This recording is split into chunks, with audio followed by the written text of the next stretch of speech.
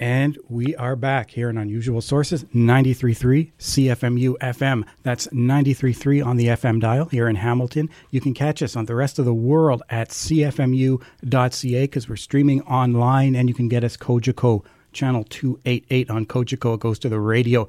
Now, today, got an interview with Stephen Gowans, and this is, of course, the Ottawa-based author, journalist, blogger, and political analyst, Stephen Gowans. I think we have him on the line right now. Steve, are you with us? I'm here, Brendan. Hello. Hi, Steve. Listen, our listeners may know already because we've announced it for the past 4 weeks. You are going to be in Hamilton coming soon on Monday, October 28th at 7 o'clock p.m. And that's going to be at the New Vision United Church. And we have you launching your brand new book, which I have with me. And that is, I got it right here, Israel, a Beachhead in the Middle East, from European colony to U.S. power projection platform. This is a book that's obviously about how Israel serves imperial interests, how and why it's allowed to exist with such privileges from the United States, and it's to investigate its role over the past 60 years or even before its official formation in the late 1940s.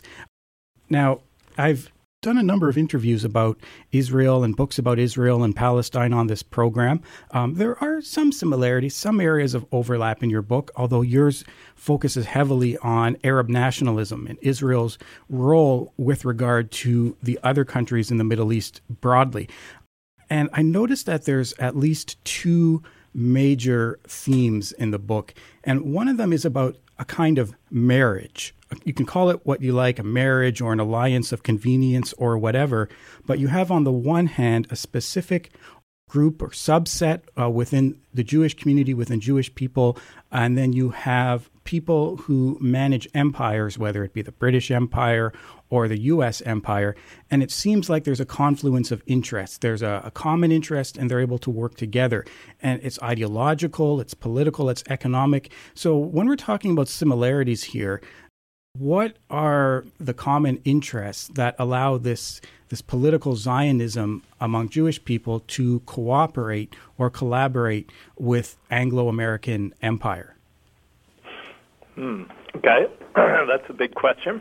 Well, let me help break that down for you, because you have some very good examples early in the book. And, first of all, before we do anything, I want to commend you on the introduction, because it's a very clear introduction. It's just 4, 5, 6, 7 pages, but it lays out so much of what the book is about. It makes it very easy for the reader. And the whole book is written very clearly, and it's structured in a logical way. And we're going to follow that structure a little bit. In terms of the introduction, you look at anti-Semitism in Europe, and you look at how European societies, which were themselves colonialist and racist, they discriminated against Jewish people who sought recourse through various methods. There was socialism, this universalist project where people can be equal and minorities are treated equally in societies. And there were other projects like this right-wing Zionism, of course. And this was a more pessimistic project. So you have people like Theodor Herzl saying that Jewish people cannot live anywhere with non-Jewish people, with Gentiles. And you also have anti-Jewish attitudes among the ruling classes from Russia to Poland and Eastern Europe all the way into France and Britain. So you have the examples of Theodor Herzl and people like Winston Churchill. And they kind of had a lot of views in common. Don't you think? What were some of the things they might have in common? Yeah. So maybe I should just back up a bit and say that Theodor Herzl, of course, the founder of political Zionism, so the idea that Zionists, Jewish Zionists, those seeking to establish a Jewish state in Palestine, should seek the sponsorship of a European power. And Herzl was realistic. He knew that if he was going to, first of all, he thought that this project would only succeed with the sponsorship of a European power. That if he was going to obtain that sponsorship, he would have to point out that there would be benefits to the European power. And he came up with a list of benefits. This is going to be this Panglossium project. That's what I call it, Panglossium, because in Herzl's view, everyone would benefit from some European power establishing a Jewish state in Palestine. He said, first of all, for Europe's ruling class, one benefit would be that you would rid Europe of the principal agitators for social change in Europe. He said, Jews are the people Jews are socialists. They're committed to socialism. They're behind every kind of upheaval that's ever occurred in Europe. They're a threat to the European ruling class. So the European ruling class should benefit from their exodus from Europe to Palestine. So that was the first benefit. The second benefit is, he said, a Jewish state in Palestine could protect European interests in the Middle East. So there's another reason to sponsor a Jewish state in Palestine. He also thought, because he believed that anti-Semitism was ineradicable, that it was almost an inherent part of human nature, that the non-Jews of Europe would be quite pleased to see the Jews leave and go to Palestine, so they would benefit too. And finally, he thought that the Arabs of the Middle East would benefit, those who would be displaced, that they benefit because Jews would bring to them civilization. So he was always, his intention was to offer benefits to the European ruling class. And he recognized that a Jewish state could only survive with the sponsorship of some kind of imperialist power. And that continues through to today. Israeli politicians recognize that they cannot survive without the support of some imperialist power. And they've also always sought the support of imperialist power throughout their history. Now, you talked about Churchill and Herzl. How were they the same? Well, Churchill and Herzl, as you mentioned, were both part of this political right, or this kind of reactionary tradition that opposed the movement for universal equality, or the political left. So while we had Jews, there were some Jews, those, the agitators for social change that Herzl said you could take from Europe and place into Palestine. They had this grand vision, a grand vision of equality, and their vision of the solution to anti-Semitism was to build a world of universal equality where all oppression would be overcome. They had a grand vision. Now,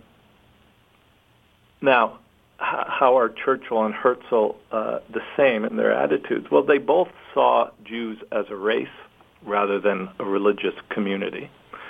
They both saw Jews as alien to the countries in which they live. They both saw Jews as the main agitators against the established order. So Churchill called them the international Jew, those who are agitating for a world of universal equality. And he wasn't the only person who used the phrase international Jew. Hitler talked about the international Jew, as did Henry Ford, who established the Ford Motor Company. And this was the idea that there were groups of Jews, usually communists, socialists, anarchists, who were agitating for the end of oppression in a society or a world of universal equality, who were threatening the established order. So Churchill said, look at the Bolshevik Revolution. Many of the Bolsheviks, many of the principal Bolsheviks were Jews. And he talked about Jewish radicals and Jewish agitators. And he said, there are two kinds of Jews in the world. There are the good Jews and the bad Jews. And the good Jews are the ones who want to go to Palestine and build a Jewish state there. And the bad Jews are the international Jews, these communists and socialists and agitators who are threatening the established order. Well, that was a view that kind of resonated with Herzl, but is also a view that resonated with other figures in the political right, Hitler, for example. Yes. You make it so very clear in the introductory chapters that we're looking at a fundamentally right-wing, reactionary, even anti-Enlightenment project when we talk about Zionism, a Zionist state. It's this fundamentally pessimistic and negative project where there's this belief that Jewish people cannot coexist in Europe. And this is a view shared by the right-wing Zionists, that they should go somewhere else.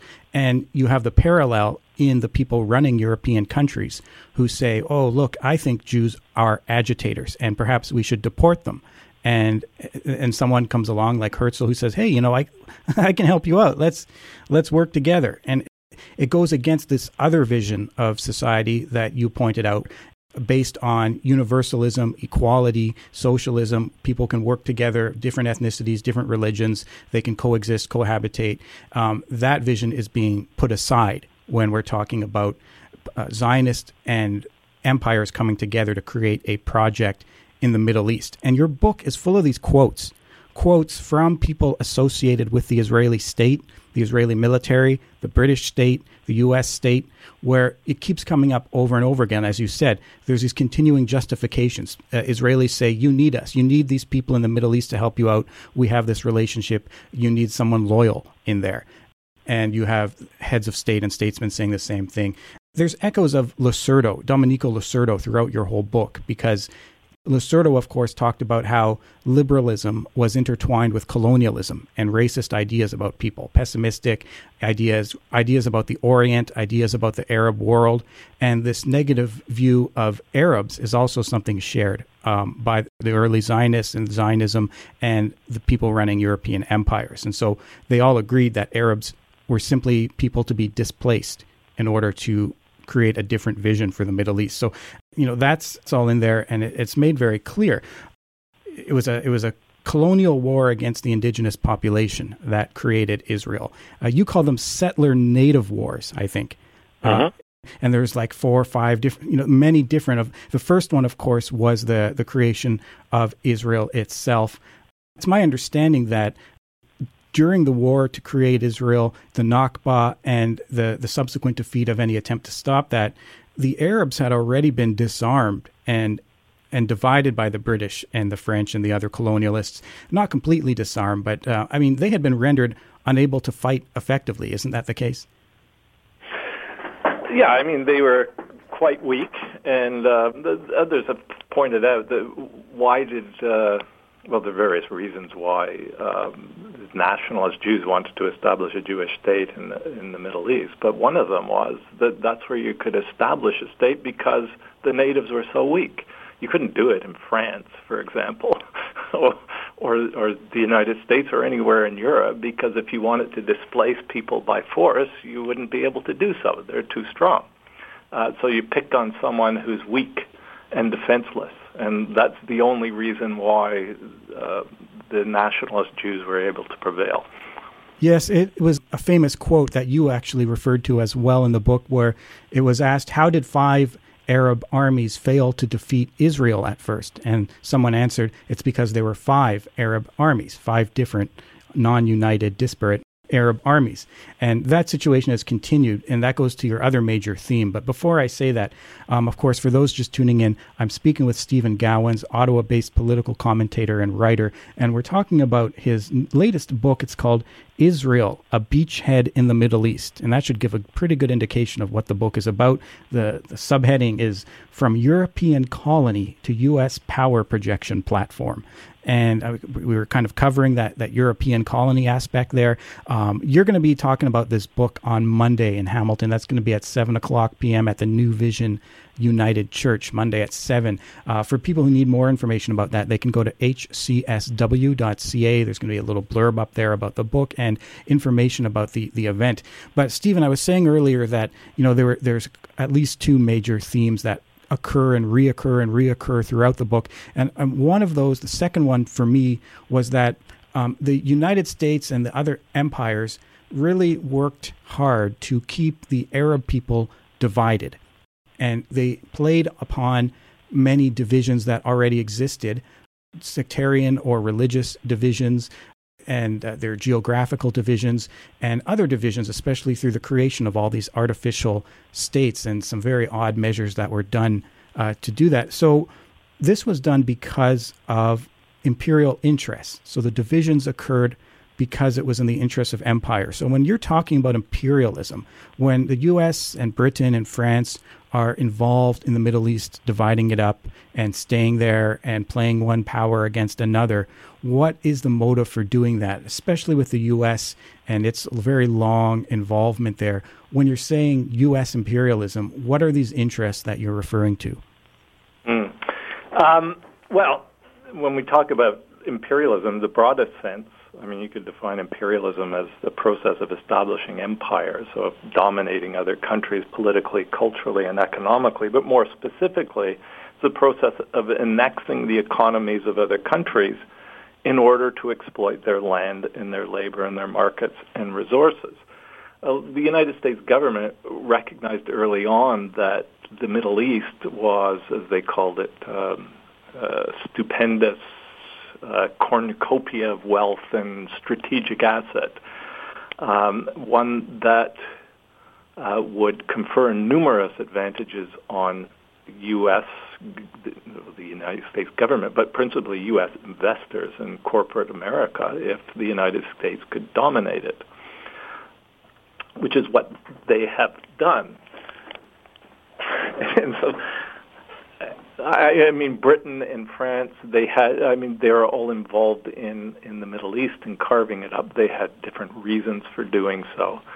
But once oil was discovered, oil became very important, and I don't think anyone disputes the fact that oil is one of the principal attractions of the Middle East to countries like the United States. Controlling the oil, not only for the profit-making potential, selling arms to essentially imposed leaders throughout the Middle East, because, I mean, there are a number of Arab countries, most of which are run by imposed leaders. They've been imposed either by the British or the French or by the United States. They're certainly protected by the United States. They're unacceptable to their populations, but they preside over, in many cases, what are simply just borders surrounding oil wells. And they buy U.S. arms, and they recycle their oil profits through U.S. banks. So this is all of great advantage to corporate America. And that is essentially, the impetus for the U.S. domination of the Middle East. They need to dominate the vast resources of the Middle East and also to dominate the land and sea routes through which oil and other petroleum resources are sent to market. By dominating the Middle East, the United States is also able to dominate other countries which depend on Middle East petroleum resources, like Japan and China and Western Europe in particular, countries that don't have their own sources of oil and depend on oil coming from the Middle East. The United States is not particularly dependent upon Middle East oil and never has been.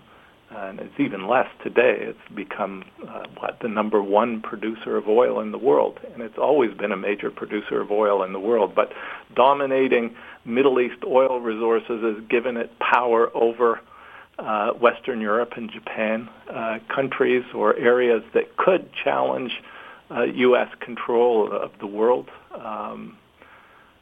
and have at times challenged the United States in the Second World War.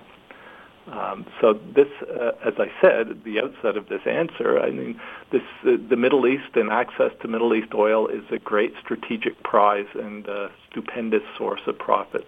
And I'm glad you mentioned that last part, because you make the specific point in the book that the United States does not itself necessarily need that Middle Eastern oil for domestic consumption, but it does want to sit on that oil in order to control the development of other societies, Europe, Japan, China. This is very important because it plays out today, of course. It's been a constant factor, and you've mentioned some revealing statements by U.S. officials in that context in the book. So they talk about the necessity to control oil in order to dominate others, even though they pretend for domestic consumption that it was a strategic U.S. interest to have that oil as if they needed it for their own consumption. And some of these theories were tested during the oil embargo, which you also talked about in the book. So it was necessary to keep the Arabs divided, clearly, for anyone trying to pull off something like this.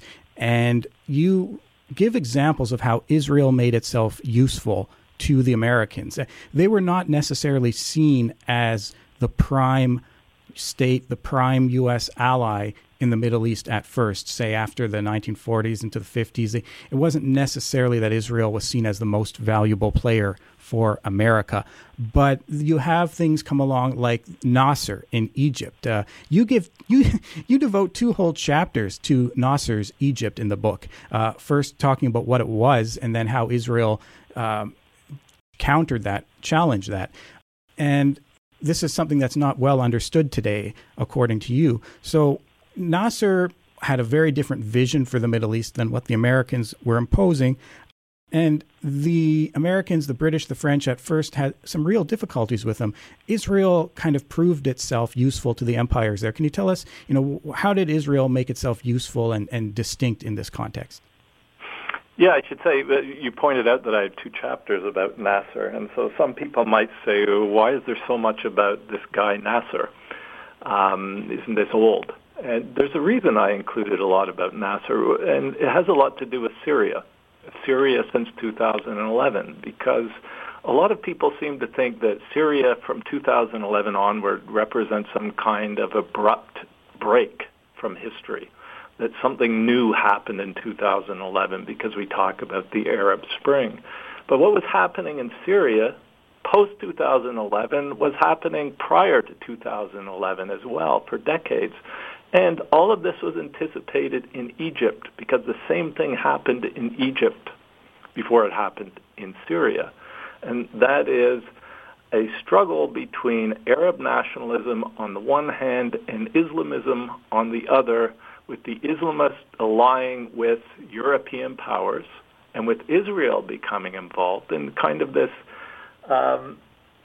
multiple alliance against Arab nationalism, a multiple alliance involving imperialist powers, involving Islamists, and imperialist powers and the Islamists. Well, what you do in the book, I mean, you get very specific. And when you talk about the United States allying with specific local groups, you refer to the examples in Egypt, in Syria, in Lebanon. You talk about the U.S. and Israel making alliances with the Christian Falangist militias, which Israel supported in the invasion of Lebanon. You talk about how the imperialists, created the constitution of certain countries to be very sectarian, so that some people would be Christians in charge of this ministry. They would appoint a Jewish person in this ministry. They'd appoint, Sunni, Shia. They did this on purpose to keep countries divided, and they brought in Israel to exacerbate these divisions and help certain factions. As you point out, Israel is working with some of these Muslim Brotherhood factions and Al-Qaeda factions in the case of Syria. They worked with some of these elements of political Islam in other countries in Egypt and elsewhere in order to put down this great Arab nationalism that you spend many chapters discussing. Yeah, and Nasser is really interesting because Nasser, it would be said, or some have argued, Nasser is the most popular Arab since Muhammad. But we wouldn't know that today because no one talks about him. They also talk about him as the most popular failure in history. The man was immensely popular, and his name became an eponym for Arab nationalism. He was an inspiration throughout the Third World because he seemed to take on the imperialists. He took on the British and the French and the Americans and the Israelis. And he talked about building a pan-Arab state, bringing together the Arabs who had been divided through this divide and rule policy pursued by the French and the British and the United States, building this great kind of united Arab state, which would go from the Atlantic Ocean to the Persian Gulf and would contain 400 million Arabs and the vast resources of that territory. And if they could accomplish that goal, they would become a threat to the United States and to other imperialist powers, and they'd certainly become a threat to Israel. Israel could not survive as this Jewish settler state in the midst of a huge pan-Arab superstate. So Nasser was a great threat to imperialist powers, to Israel. And Israel eventually was the country that destroyed Nasser. They tried it twice. They tried it in the 1956 in the so-called tripartite aggression, but they finally managed in the Six-Day War in 1967 to destroy him. Yes. And, by the way, what you just said about Israel, keeping down these countries, keeping down Arab nationalism and the threat posed by Arab unity, the threat to profit, the threat to money-making by the West, reminded me of the first theme I was talking about the marriage of right-wing political Zionism and right-wing imperialism. You have a continuing situation where what's good for empire is good for Israel, and what's bad for colonialism is bad for Israel. So if Arabs are uniting under Nasser or other groups, if South African apartheid is becoming weaker, if these kind of settler colonialist regimes are being rolled back in the post-war period, in the 70s, whatever, the 80s, that's bad. That turned out to be bad news for Israel, and you made that explicit argument. So you have this right-wing colonial marriage, this alliance, and definitely what's bad for colonialism in the world generally negatively impacts Israel and vice versa. There is this dialectic in play. So I'd say most of your book is about the development of Arab nationalism and challenges to empire domestically within the broader Middle East. You talk about Iran, Lebanon, Syria, Iraq, and Egypt, and they all get their own special treatment, and Israel's intervention in each of those cases. It's just incredible to learn about all these movements of resistance and how they were undermined. Fascinating. Anyone who's a Palestine solidarity activist should own and read this book. There's really no excuse not to. Before we go, I just want to, in terms of those themes I was referring to, I noticed that within your book that you might not find elsewhere, there is this treatment of class, socioeconomic class. You make a number of references to imperial class relationships. Among the Jewish population in Palestine before the Nakba, there were these Jewish socialists, working class people, and they saw themselves as having a common class interest with Arab workers against the foreign empire, the British or whomever, and that they should be working with Arabs in various capacities. But you're also likely to find a different view, that Jewish workers should collaborate with foreign imperial ruling classes in Britain, which we got with Zionism. So, even in the case of Nasser, right, his friends, his Arab nationalist friends, were upset about the class relationships that existed in Egypt, the kind of things the British fostered. So what was that was upsetting the Arab nationalists? What was the class relationship? The class relationships that Britain was fostering in Egypt. Mm-hmm. That seemed to be a major impetus for having their own alternative program. It seemed that Nasser was upset about feudal class relations being upheld. His own program comes from the middle class. It comes from officers in the military. You end up with very different results in terms of political governance and ideology, I suppose. That's another angle that people should think about when they read the book. You have a discussion of class, and when you talk about empire, it's there. It's in the foreground, it's in the background, it's not something that disappears. So I was pleased to see these elements coming up again and again in the book. I guess if people want to know more about it, they'll have to catch you at the event itself in Hamilton. You will be taking questions, right?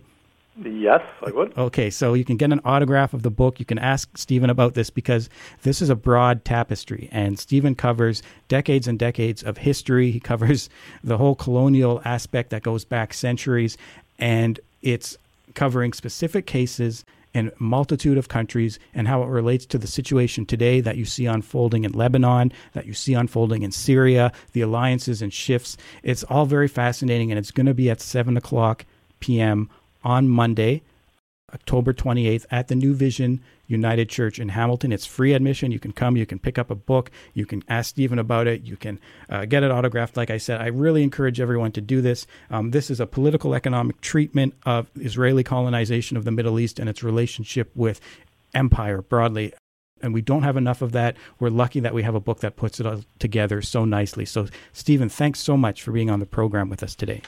And thank you for having me, Brendan.